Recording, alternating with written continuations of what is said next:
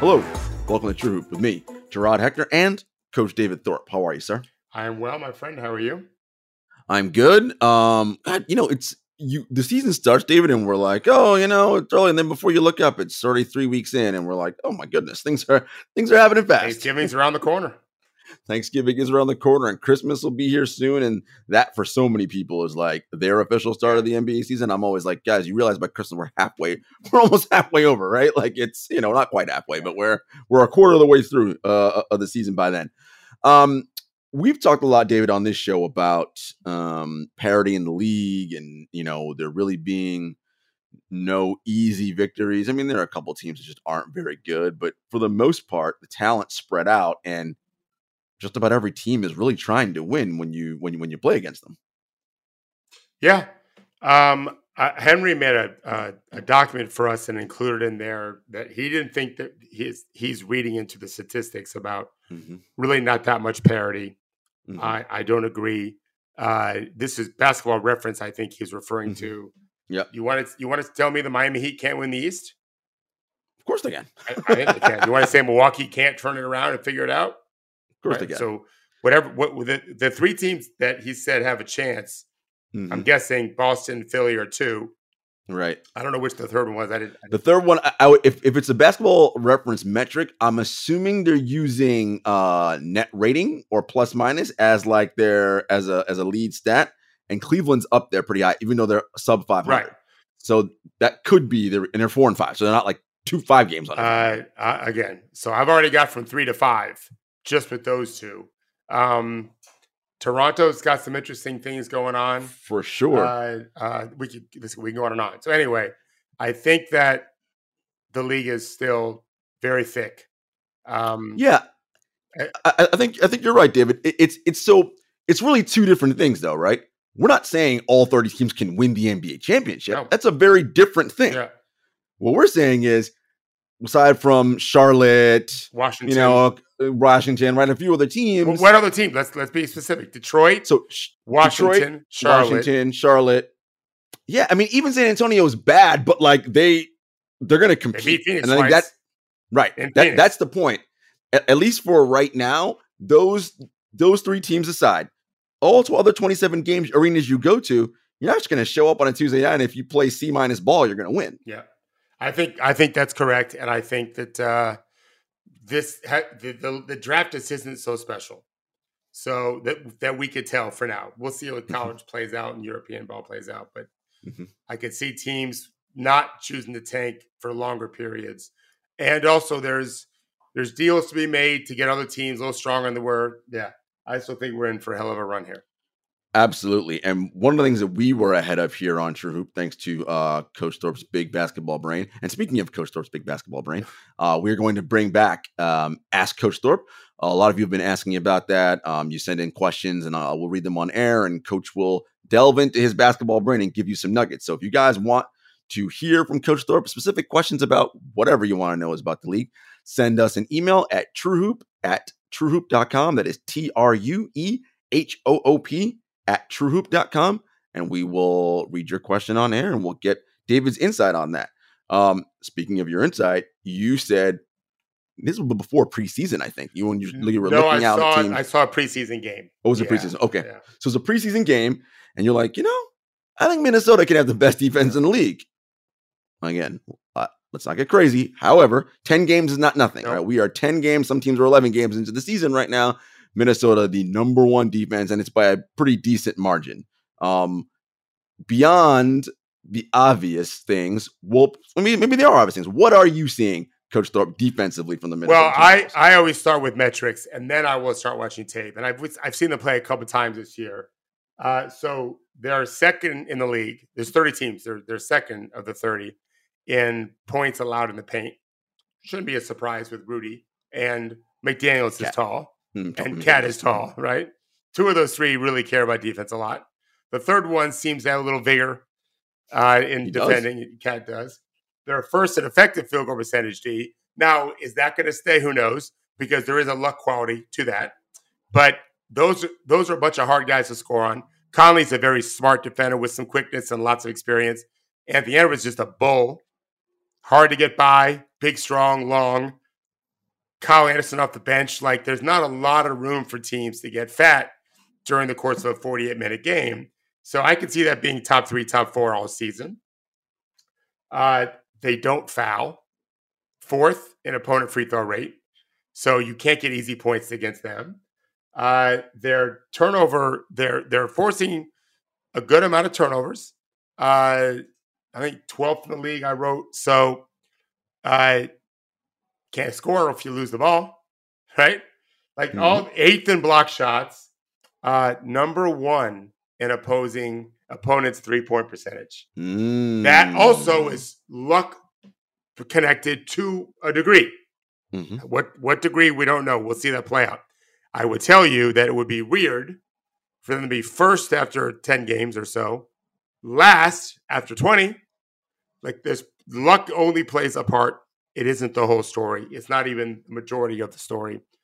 And they're doing a good job. They're 15th in opponent field goal attempts for 3. But remember, there are a lot of teams who strategize about giving up this 3 to take this away, but allowing this 3, not allowing this 3, corner 3s, for example. So, and their starters are really playing well. They're the number 6 or so in the league for a starting group, which says something about their bench too, which is good. But yeah, they're here to stay defensively, I think. Yes. We talked about them on Thursday because I said to you, I'm curious to see how they do this weekend with a slew of games. They have San Antonio on Friday, which they did. They won that game, had a big lead, and they kind of let off the gas late and let San Antonio back in a little bit, but won the game. And then a 2-game series in San Francisco against the Warriors. Well, they won last night. Now, second night of a back-to-back for the Warriors. I know, caveat, but still, put it out there. And then Tuesday will be the second game. And David, what I saw that I liked is we had discussed off air when the Warriors run their Steph Curry pick and roll, right? You talk about ways to defend it. And one of the ways is if you are coming flat as the big and the defender, it's like high hands, right? It's one of the things you teach your players so that Curry can't just make that pass so easy. I don't recall him turning the ball over in those situations on last night, David, but the pass was not so easy to make over Gobert and McDaniels. And so a looping pass allowed, which you talked about, which was your backside defense, to rotate better. Well, it just had more time. The ball's in the air, right? We talk about leaving. I always use the word millisecond. The millisecond the ball leaves the passer's finger pads, which means it can't come backwards. That's not magic. You've got to be on your string, racing to wherever you're going. It's straight line pass with pace arrives faster than the more looping, as you described, pass. There is, well, first of all, let's talk about the high hands thing. Did I tell you the stat a coach told me recently about they tracked their team all summer? I don't think I told you this. Nope. So I spoke to a coach, college coach, who, these guys play year round basically in college. You may not think they do. They do. So this one team tracked every shot in scrimmages they took, just open gym even, but also included all their practices. So everything's filmed, everything's tracked, probably by GAs. My son will be doing this somewhere next year, probably, or 2 years from now, if he stays an extra year at Florida State. They track it, and because I don't think they have cameras in every facility in America. Right. So humans do it. How a team is shooting, all of that. So this coach told me that they tracked what they deem early high hand contests versus late high hand contests. The early high hand contests, 30% made 3. This is a very good team, by the way. Not a great team necessarily. We'll find out. It's early in the season. Right. Normally a very good shooting team. 30% from 3 against early high hand contests, 40%. Which tells me his team is a pretty good shooting team, by the way. There's a lot of teams that don't shoot 40% with no one in the gym on defense. So this is something I've always believed, that early high hand makes him think a little bit. And so against Curry, you have to do that. And the Warriors have guys, just lots of guys with size. The only small one is Conley of that starting group. And the fact that they're starting group, this is not to change the subject, but I think I have 6th in the league amongst starters, basically for net rating. And I don't know their net rating, but it might be like +8, pretty good. Yeah. Do you know what the Celtics net rating is for the starters? 12 plus 12. You're not even close. I'm embarrassed for you. By the way, I would have said nothing different, to be clear. They're plus 41. Oh, my God. God. It's a joke. Like, who's doing that? This is their starting unit playing a lot of minutes. They Good are Lord. demolishing everybody. So maybe I'm wrong to say there is parity because this team's crushing everybody. They have lost a couple of games, though. They have. Minnesota was one of them. They beat them. Correct. And wow, that's interesting. You mentioned Minnesota's defense, David. I did a quick look. EPM defensive metrics aren't out yet, but defensive box plus minus is out. Yeah. Of the Wolves' top 10 rotation guys, David, nobody has even a neutral defensive box plus minus. Positive. Everybody is positive. Yeah. That makes it really hard for you to score. It does. It also makes me think that Chris Finch has done a good job of rotating his guys. They're probably not doing a 5-man rotation a lot. They're probably leaving, whether it's Rudy or McDaniel. Like, I would stagger those guys a pretty good amount. Mm-hmm. Although McDaniel's defensive metrics aren't great that I remember, but yet. Right. We're early enough in the. I mean, when I talk to NBA players, he's the two guys this weekend. He was the first name mentioned as the best defensive player they found in the league, perimeter-wise. Although he's very tall. He's not just a perimeter defender. Oh, my God. So long and quick. And, yeah, he has a disposition to defend. So that's smart coaching to make sure we got some good defenders in all the time as I bring in the other guys. As I say all the time, and I'm happy if Daryl Morey or anyone else that knows analytics better than me can correct me. But no matter how you're evaluating everything, if shots end in a miss, that's a positive. Now, maybe you may get a negative ding on your shot quality allowed individually, but the bottom line is we track scoring. Mm-hmm. So if dudes are missing when I'm on the court, that's good for me, whether I really helped or not. If they're making it, even if I executed beautifully and perfectly, it's a ding against me. So the more often you've got good defenders in the game that are helping force tougher shots and those shots aren't going in, everybody wins. Mm-hmm. So that's something I always consider. They can invent a system that takes into account whether or not the shot goes in doesn't matter. That's a system I don't ever see. It may exist out there, probably does. It's not something we see publicly. It's only based on the actual scoring. Yeah. You mentioned Karl-Anthony Towns, and, we've talked ad nauseam about Towns and, the disappointment he is overall as a player. Very good offensively, though he's not playing offensively well this year. This year so far, though he played well last night. He had to play David defensively. You talk about high early hand contest where they were in a scramble situation, and it was Curry in the corner, and he made the effort to, again, high hand contest go out, and it caused Steph to backpedal in the corner, step his foot out of bounds, turnover, right? Like, now you see that in the game, and you probably think, throwaway. And I'm like, no, well, that's a possession, right? That would have possibly been 3 points. Yeah. It was 0 now. Yeah. Because he made the extra effort. I mean, that's the name of the game. I really like to look at players that are hustling in closeouts. When they know they can't really get there and do much, they do it anyway. I think it's a good vibe. It's a good culture thing. The teams that are racing, Toronto races. Those guys are giving good effort to get to where they're supposed to be, even if they're not going to get there in time. They don't just quit. It's like, Pete Rose was famous for hustling. You probably don't know this, but for racing. Of course I know Pete Rose. No. He was famous for hustling to first base. That's Charlie Hustle. You're right. Good for you. I don't think you followed baseball that close. I was, going into middle school when all that shit was happening. And when he was in his hitting streak, I was in Cincinnati with my family at Kings Island. Yeah. This guy's diving into first base, like trying to, Yeah. But most guys don't really do it like that. I love the ones that really do. Just hustle it all out. So it matters. It matters even more when you're 7 feet tall. 100%. Last year when the Wolves made that Rudy Gobert trade, it was widely panned by many people, right? Because of what they gave up. And people were saying, is Rudy even that good anymore? Turns out having Rudy Gobert anchoring your defense is pretty good still. And it was a bet the Timberwolves made, you said at the time, on Anthony Edwards. David, that bet's looking pretty good. The article, which it's controversial. I ultimately, I went back and read this a few months ago. I don't think I would not have done it, but I argued on behalf of Tim Connolly as to why he did it. He's trying to. He had a long-term contract, so he was good either way. He wanted to make a move to suddenly get this team more relevant. And the only way that would work, in my opinion, when I wrote this was, if you think Anthony Edwards is going to be that guy, not just even an all-star. D'Angelo Russell was an all-star before. Right. All NBA, right. first team, like MVP candidate type. Right. As the first pick in the draft, who looks like Superman. That was the bet, I thought. And it didn't work out great last year for different reasons. He's one of them. He was very good, but he didn't make that leap. Mm-hmm. He's making the leap. He's making the leap. He is. I would pick him as MVP right now, even though I'd probably pick Luka, to be fair. Luka's probably been better, but he's in the conversation. Right mm-hmm. He's in the conversation. And it's great to see. It's good. It's good. The NFL has always been successful with other than Tom Brady, repeats are very tough. Mm-hmm. Like every year, it's a new team.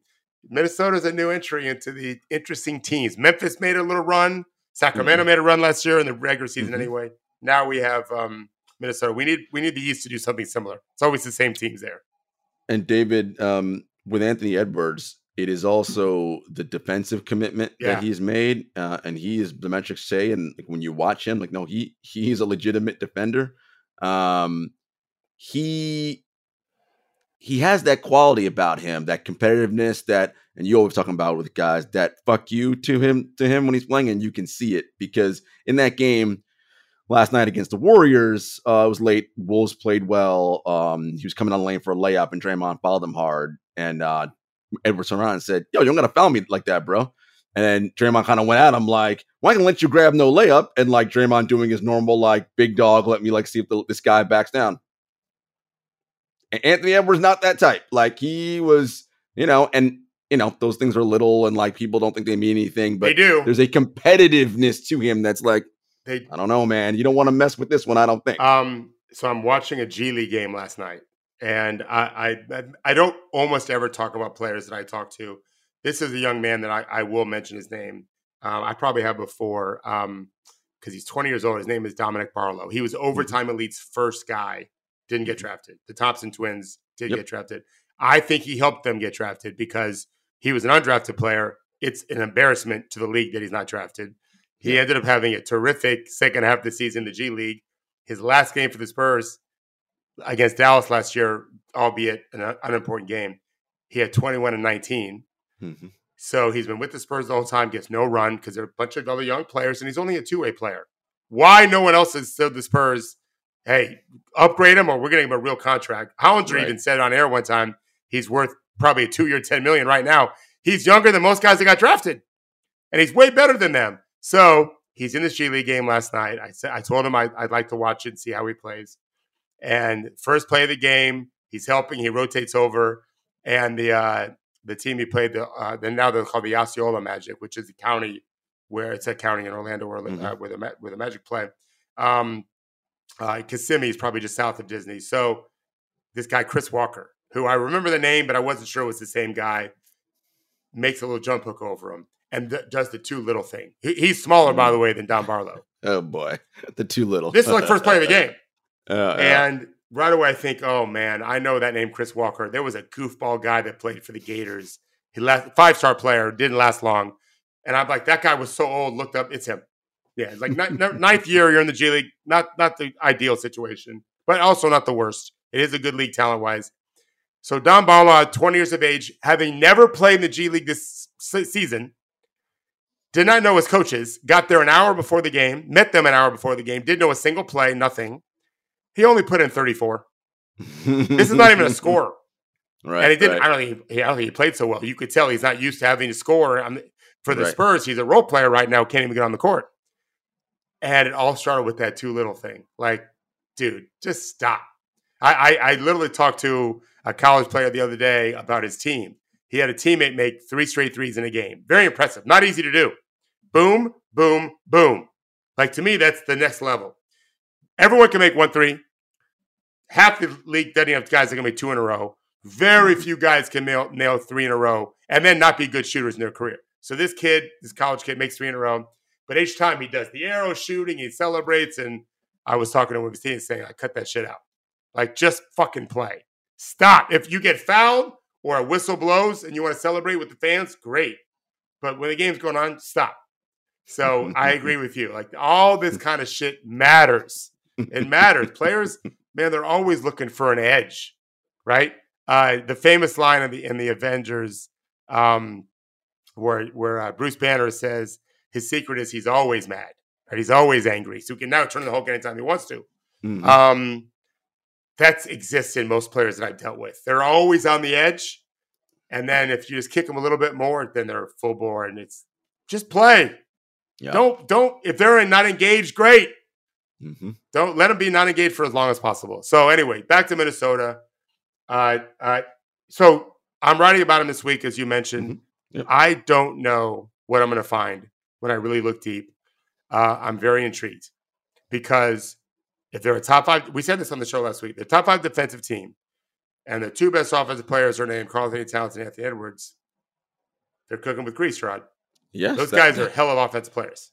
They are. And look, again, I know Cat, look, he has his issues. We've talked about them on this show a million times. They have options there, though, right, David? It could be that Cat, like he played last night, gets himself back to that level. He doesn't have to be, Anthony's clearly the one, but if Cat can score 20 a night and hitting threes, that defense, if that's, what we think can be a top 5 defense all year. It absolutely should be. That's going to be pretty good in the hard out in the postseason. Yeah. I mean, Denver won that series against them last year in 5, but they were tough. It wasn't like they blew them out in every game. I have some concerns about both bigs defensively, but here's my thing, and I'll write about this. Should they worry about the postseason? When you're in Minnesota, how about being a top 2 seed? When does that happen? The regular season. If it turns out you got to tweak your lineup, so be it. But get there first as a top 2 seed and worry about the postseason later. That would be my approach anyway. I think you're right. Minnesota, definitely an intriguing team. Another team to watch that's intriguing, David, the Houston Rockets. We talked about at the top of the show, places you go where you're going to get a guaranteed win. Well, that was certainly Houston last year. Yeah. This year, not so much. Not even close. Now, again, early 9 games. But when I watched them last year, David, I would look and say, are you guys doing anything competently? Like, does anybody know how to box out? Does anybody know? Like, it just seemed like I don't even know what's happening here. The metrics still say they are below average, right? This 30-team league, 15 is the average line. They're still below average in offense and defense, but 17th now in defense through 9 games. David, they just look competent now. They have an idea of what they want to do, and they are trying to execute what they're being told to do.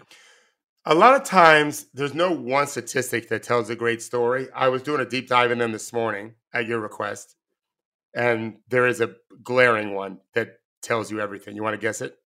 This is not an individual statistic. And so it's about their defense? Yes. Not totally. It's about their team. Okay. Ooh, average age. No. That wouldn't matter. No, they're older. Well, that's what I mean. Yeah. You're right about that. I have a feeling the stat I'm going to give you is absolutely connected to what you just said. Okay. So last year they were 30th. They were 30th in a lot of things. Everything. Just about everything. 30th in opponents' points off turnovers. You know where they are this year? Where are they? 2. Oh, well. Second. Okay. So, okay. I mean, when your house is on fire, basically get out. Right. Their house is not on fire. They can actually just play half-court defense because teams aren't just running it down your throat and scoring off a mistake you made. So there's some other good spots, too. Their starters are doing good. It's nice to have a solid starting 5. 4th among the teams that have played enough. Starting Leonard's been playing enough. You mentioned their defense. They're 3rd in turnover percentage. So that's why. They're not turning the ball over, and they're getting back on defense. And the game gets much more simple that way. I was going to say, sometimes it's pretty simple, right? Don't give, as you say, one of course Thorpe's rules. Don't give the ball away to the bad guys. Yeah, well, right? Don't foul. I haven't looked at their free throw rate. I should look at that. They're 9th in opponent effective field goal percentage, which is partly connected to the turnover thing. And they're 11th, which means they're shooting well. Their opponents are not shooting well. Like it's not magic, right? Those things matter. They have some veterans that really help, right? I'm a big fan of Jabari Smith Jr. He's made progress. Jalen Green's probably made the most progress. He looks like a regular basketball player now. That's not shooting as much, not scoring as much, getting fouled, not taking as many threes, but making 40%. Big deal for him. So he looks like a grown-up. and I've not studied enough, but I see the metrics. That's what they need. That's what they need. Jayshawn Tate playing defender. outstanding defense for them, and the person who's doing the best for them Şengün, metrically is Şengün. Şengün's great. And he was someone that Rockets Twitter and Rockets fans already. We need more Şengün, more Şengün, more. And you're getting more Şengün, right. And it's looking good. Yeah, he's got a lot of Jokic in him. Yeah, it's good for the league to see slow dudes. I don't care what color skin they are. I don't care where they're from either. Slow dudes that are that high at skill level. There's a place for them, and the world's best player is that. Correct. And so if Şengün is Jokic light, he ain't that much lighter. That's pretty good. He's hard to guard. He's really hard to guard. And Marc Gasol was never an athlete in terms of this league, running, jumping. Yeah, yep. This league, not compared to the average dude going to a rec center when he's 40. But he was a hell of a defensive player. And I said this about Şengün from day one. That was his ceiling, is play like that. I don't think he's quite as tall. I think he's only 6'9", 6'10", whereas Mark's taller than that. Marc was taller than that. But I think that be a space heater, and I love 6'11". See, that's how love putting big space eating fives next to super athletic fours, long athletic fours. I like the Jabari Smith connection with Şengün. I like that a lot. I mean, we'll talk about this team later, but that's what the Memphis Grizzlies 100%. did. Jaren Jackson is your athletic space eating four, and you put the humongous man in Steven Adams at the center. I really like that.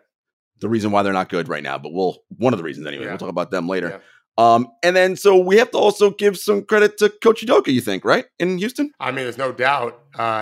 He was never, his coaching ability was never challenged. He had some bad decisions. Other issues. Yeah. I think he holds guys accountable. He ain't afraid. I think he's been empowered. Definitely to coach. Not afraid. Yeah. Mm-hmm.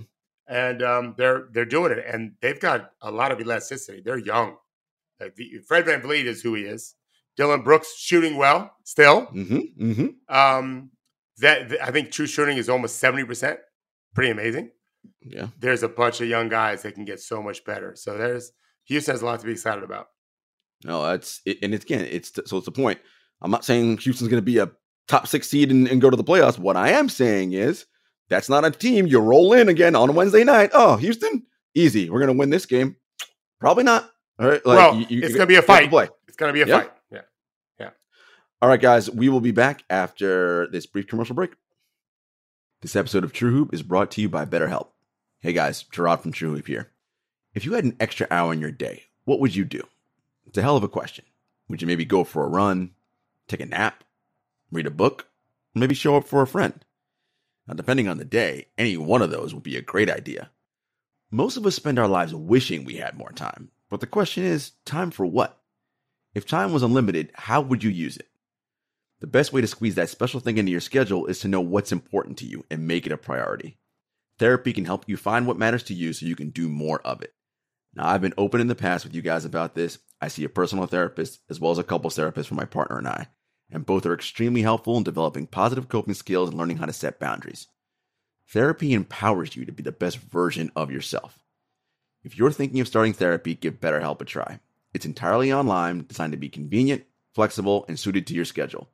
Just fill out a brief questionnaire to get matched with a licensed therapist, and you can switch therapists at any time for no additional charge.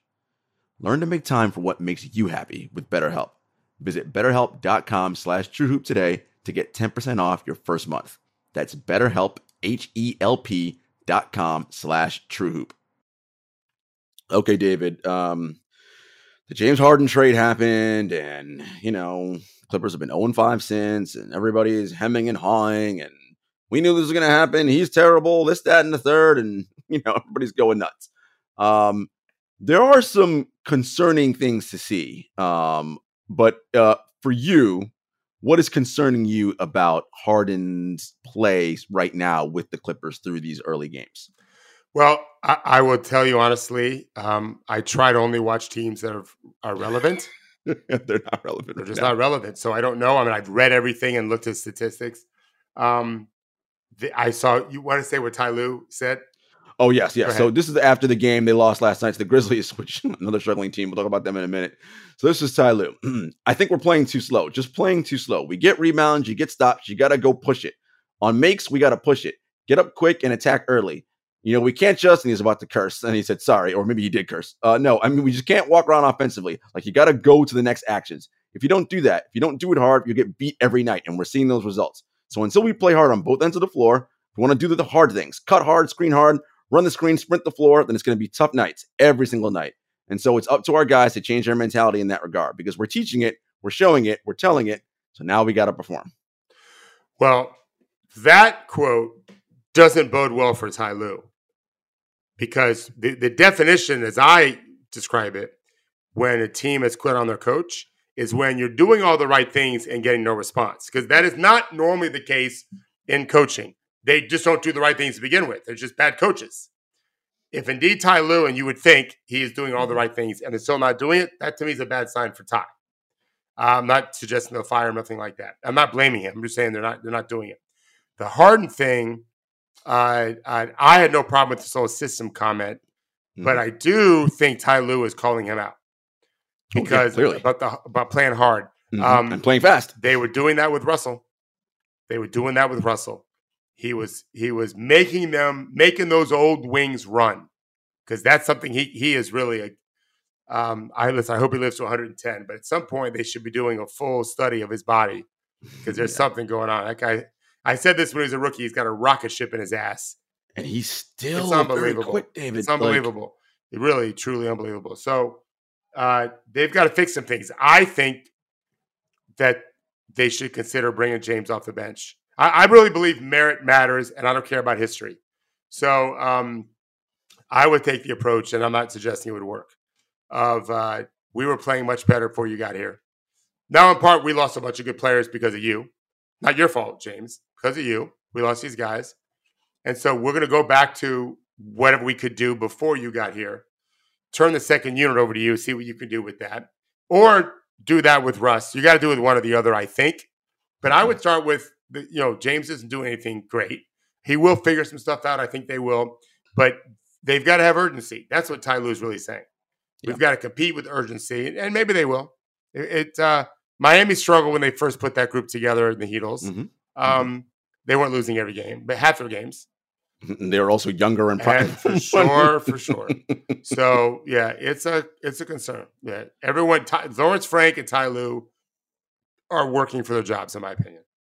Yeah, I mean, Ballmer would certainly strike me as an owner who'd be like, okay, we've let this run now for a number of years. We've done everything you've asked for. It's not working. I've got to make a change. That's why you make a change. Yeah, that's when you make a change. But I think you're right. I would keep Westbrook in the starting lineup, because to your point, that when he gets that man pushes it, and they go, and you're seeing it now with Harden on the floor. So we always talk about stars and people star in their role. Well, David, if you have four people who are ball dominant, who's going to do the other things? The hard screen setting, the rebounding. That's not a Harden thing. He doesn't do that. He doesn't even like shooting, catch, and shoots. It doesn't mean he won't and can't, because he has and made some, but it's not his favorite thing. So now you're going to turn Paul George into a utility man? Yeah. Is that the best? Well, you got to split them up a little bit. Yeah. You got to split them up a little bit, in my opinion, and not finish games them probably. Russ just isn't good enough shooter for that. But yeah, they've got some serious soul searching to do, and people keep talking about upgrading their center. For who? Okay, I think he's pretty good. You're not going to get a great one. You're already paying money to all these other guys, and they were doing pretty good when he was there at center before. Yeah, No, I think Zubac is fine. I think the Plumlee injury is probably hurting them a little bit. Sure. In terms of backup center. 48 minutes at center, quality center before, yeah. So, and then that would have been nice for James to run pick and rolls like a unit with Mason. Plumlee. We should address that too. This guy is just a few months removed from helping Joel Embiid win the MVP. Like, he's not terrible. We don't know how good he is yet. He's not terrible. He's not bad. They've got to figure out a way to get to that guy. Yeah. And he hasn't played in a while. He had no preseason. I think that matters too. And this is what you always say, right? This is coaching, right? This is the staff and everybody coming together and figure out how do we breathe spirit, get these guys to buy into what the direction and vision we have of this team, et cetera. And that's the other thing. They've been talking about the trade, right? All preseason and all that, but he wasn't here. So I can't imagine they designed their system with, okay, James is going to be here doing, that's right. That's not what they did. This is the team we have. So now they kind of have to rejigger things, right? Yeah, they got to figure out some things on how to best utilize him with the group. Yeah, so it'll be interesting to see how it plays out. Look, 82 games is a long season. They have time, but they have to start figuring some things out. Another team, David, that is struggling. These teams with older players. The Phoenix Suns. They lost another game yesterday where they had a lead in the fourth quarter. By all metrics, David, Phoenix is the worst fourth quarter team in the NBA. Bad. Like very bad. Three quarters, they have double-digit leads, and all of a sudden, for whatever reason, in the fourth quarter, they just decide, look, game's over, and they lose. They're like 29th, 30th, and everything. And Phoenix Suns fans are like, oh, wait till Booker gets back. I'm like, okay, I get that you're not fully whole yet, and Bradley had the back and all that. But to me, I'd love your take on this as a coach. Losing big leads in the fourth quarter ain't about, oh, I need my stars back. Like, there's something else going on with that. So we're going to talk about this for the next team, too. Who was their fourth quarter manager the last few years? Chris Paul. I mean, there's the answer right there. Yeah. He masks a lot of problems, right? He masks a lot of problems. And new coach, new system, no point guard. I talked to an agent today who's got I think, all-star level point guard who's young. Mm-hmm. But he's on a team that has other really good point guards or good players at the guard spot. Mm-hmm. But he could run his own team. And he told me flat out Phoenix would love to have him. He just doesn't think they could get him. Right. They need a point guard. They need a quarterback. Yeah. And listen, it's a great problem to have. If you could it'd be separate from saying, well, we're winning by too many points every game. That's not really a problem. The best problem to have is the one where you have big leads that you're blowing. At least you got the big lead. Yeah, they can solve the lead. They can solve that, but they've got to do it. So we talked about this when Henry did his article on Cam Thomas, right? And the idea being that players like Thomas end up getting paid a lot, right? Because scoring gets so highly valued. And when you have a bunch of players on your team who are good scorers and get paid a lot, that hurts you in a salary cap league, right? Because now I can't fill my spots with all the other stuff. So on a team like Phoenix, now I know, again, Beal's been hurt, Booker's out, all that. But Beal's making $46 million, right, this year. So, again, I'm not saying that you're going to find someone better than Bradley Beal. But the collection, right, that you can wave a wand and fill that other $46 million with Booker and KD is a better team, yes? Like, you got a point guard. Alex Caruso costs $9 million. Who? Alex Caruso costs $9 million. $9. And that still leaves you with 30-something million, right? I'm not saying they can get Caruso. My point is just, this is the problem when you front load on, okay, our top 3 players make $120 million combined. Well, no money left. Like, I do know. So we were talking before air about roster construction and coaching, player development, all those kinds of things. As we evolve into this new era where you're not going to have a super team for different reasons, you've got to find players that can play their way into a winning role to help you win possessions, given their talent, and then compared to the collective. And so that's really what a coach has to do. Ooh, sorry. You're okay. That was my light that just decided, you know what? David's lamp fell, all good. Yeah, whatever. Do you want me to put it back where it was, or is this? Yeah, put it back. So you're not in the dark. Hang on. No guarantee it's going to work out good. All good. You know what? I'm going to do this. There you go. Hang on 1 second. Yeah, no, it's just me holding it. So hold on. I'm not going to hold it. I think it's time for me to get a new lamp that doesn't require me to finagle it on the clip on my monitor. That's what it is. We got a clip attached to the screen. There we go. Listen, folks. It's built in with that. I think this may come down again. This is the reality of broadcasting live, folks. I can afford to buy one that just sits on my table and not stands on my monitor. And so Frank Vogel has to kind of figure out some things about where are we going wrong? Why are we going wrong? How do we fix it? Is it a roster situation? Is it the systems we're running? Where's our shots coming from? Where should we be initiating better? Like, you just have to really surgically look at it. Again, it's working for 3 quarters. So this is a solvable problem. When we talked earlier today about the lack of parity potentially with contenders, Phoenix ain't in there. But I am not prepared to tell you they can't end up being a hell of a team. We are not yet through mid-November. Right. I am not ready to say that they can't figure some stuff out. Right. You may not like their odds because of the age of their best two players, two of their That's best three, fair. two of their best three players. But that doesn't mean they can't do it if they're healthy. So Right. Right. yeah, they've got to figure that stuff out and get. I haven't looked to see turnovers, missing shots, like all these things have to be studied and can be addressed. Well, they're definitely turning the ball over a ton. Yeah, that's point guard. Right. That's Chris Paul, the man. I mean, this guy goes on runs where he has like 95 assists and 1 turnover, right? And this is just, he's incredible that way. And yeah, so this is a problem for them right now.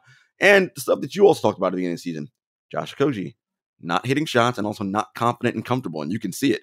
And it's like, this has happened to you in the playoffs last year. They're going to leave you open. That was my concern. It's just who's guarding him. Yeah. Yep. And so now with a team like that, where all you have is, 35-year-old KD, you're putting a lot of wear and tear on that body, and this is potential for more breakdown come January. And these are the challenges you have as teams when you're trying to build. And this is a perfect segue, David, into the team I want to talk about next. Of course, everybody, yes, the Memphis Grizzlies. We are going to talk about them, breaking David's rule about talking about relevant teams. But the reason I want to talk about them is because was their success the last 2 years masking some underlying problems that they really have not addressed?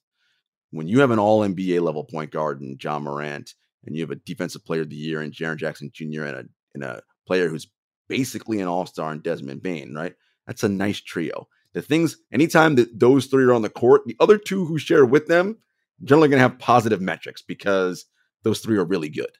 And I want to be fair to them. They have injuries, right? We mentioned no Steven Adams, no Brandon Clark. That's huge. Yeah. Two good but players. Stuff that you and I talked about, David. They lost Melton, Kyle Anderson, Tyus Jones, and Dylan Brooks, and didn't really replace them. They replaced them with Marcus Smart, who, by the way, not having a great metric season. No, but did have a sick pass yesterday. He did. Smart was on got tripped from behind, fell on the ground. He backhanded. That shows you how much strength he's got in his forearms, and it's amazing. Backhands the basketball off the ground to a wide open shooter in the corner for a 3. That was pretty impressive. They got a 3 out of that? Yeah. I just remember, it was whatever he did with diving, and I just couldn't believe what I saw. It's one of the best passes I've ever seen in my life. I mean, he is all hustle, all, I just wonder, is he still effective defensively? We know offensively what the problems are, and he's not shooting well. So that's there. And so, David, I want to start there, right? Like, you let players like those go, who I just mentioned, and you don't really replace them. This is the problem with the Clippers too. They lost a lot of their depth. Yeah, Harden can't do all that. The answer probably is more nuanced, because the reality is, I think 2 years ago they went 21-4. I've heard different numbers: 20-4, 21-4 without Ja. Mm-hmm. Last year, I think it was like 10-10, something like that. They had Tyus Jones both those times, right? So you're still way above 500, missing your best player. Who wouldn't want that? Now you throw out, losing Adams too matters, as we talked about. Clark. And Brandon for sure. They haven't solved their small forward issue. Their other draft, Roddy, Zaire Williams, Roddy, Laravia. All of them, David, negative players. Yeah. Every single one. They've not learned to play yet. They're young, but still, you want to start seeing progress in year 2 or year 3 in some cases. And Taylor Jenkins now is blaming referees for the loss to Utah. He went nuts on Friday at the refs in the post game. That's stress. For sure. Yeah. And to be fair to Taylor, that ejection of Jaren was ridiculous. I was like, wait, you got a double tech for what? Like, he got fouled and you didn't call it 3 times in a row. He was getting hacked. So I get why he was mad. And the double tech is rare that quick. Yeah. I mean, I've seen players do way worse that don't get double techs. They must have really bad. Probably. Or not, I wouldn't say probably, maybe. I'm skeptical on the referees these days. You are skeptical. I have some concerns. I have some real concerns. So from a player development standpoint, David, if you're going to let those guys walk out of the building, because you're like, okay, we got Zaire, we got Roddy, you got Kenneth Love. Because you want to make a parallel, look at New Orleans, right? This was, from all accounts, Zion's first offseason where he took things seriously. Yeah. Okay, well, I'm sorry, but I know he's young, but that's also an indictment on you as a franchise that you can't get through to him. Well, to be fair, I understand your point. There's only so much they can do. That doesn't mean they did it. That's a separate issue. But it is what these guys are doing in the offseason, you should be able to say, you should really be selling. I need you here if you're not getting it done wherever you are. And then when they're there, you better make sure you take advantage of it. And that's not always happening. Because I look at someone like Kenneth Lofton Jr., like he's How got is he such a so feel offensively. Yeah. Like, what's going on? Yeah. Like, again, you invested draft capital in these people and nothing. Yeah. Like, that's got to be an indictment on you as a developer, right? And so, again, billionaires that get squirrely and itchy trigger fingers, it would, if they, I mean, this is not going to happen. But David, for the Grizzlies to get to 500 ball by the time Morant comes back, they have to play 700 basketball, which is not going to happen. So, and then what's the guarantee that when Ja comes back, they're going to all of a sudden be he's gonna be rusty for a little bit, probably. Right. Yeah. No, things aren't looking good for your Memphis Grizzlies right now. I mean, it would not. Again, I'm not calling for anybody to get fired like you were with. I'm not saying that you were going to stand up with the Clippers either, but it wouldn't surprise you, right? No, that's why Taylor is losing it against Utah and the referees. He knows people get fired. Billionaires get itchy trigger fingers, and he's a very wealthy billionaire. Oh, as billionaires go, he's top like 5 in value. Robert Barrett got a lot of money, a lot of money. It'll be interesting to see. And David, really quick, but before we go here, the in-season tournament, a couple teams, because it's 6 groups of 5 and you only play 4 games in your group stage, 0-2, and you're probably already on the done mark, right? Like if you already lost 2 games in your group, and that's Memphis already lost 2 games. A couple teams now they're 0-1. They're getting to this. We got to win this next group game if we want to do something in this tournament. So that's something to pay attention to. Right, but at least now it still counts as regular season, for seeding and all that. So at least they're not going to tank those. Probably at least not yet anyway. No, definitely not. Definitely not that yet. All right, folks. We'll be back on Thursday talking more of the league. Again, if you want to get your questions in for David Thorpe's Big Basketball Brain, send your email to truehoop@truehoop.com. That is TRUEHOOP @truehoop.com. And we'll see you next time. Take care.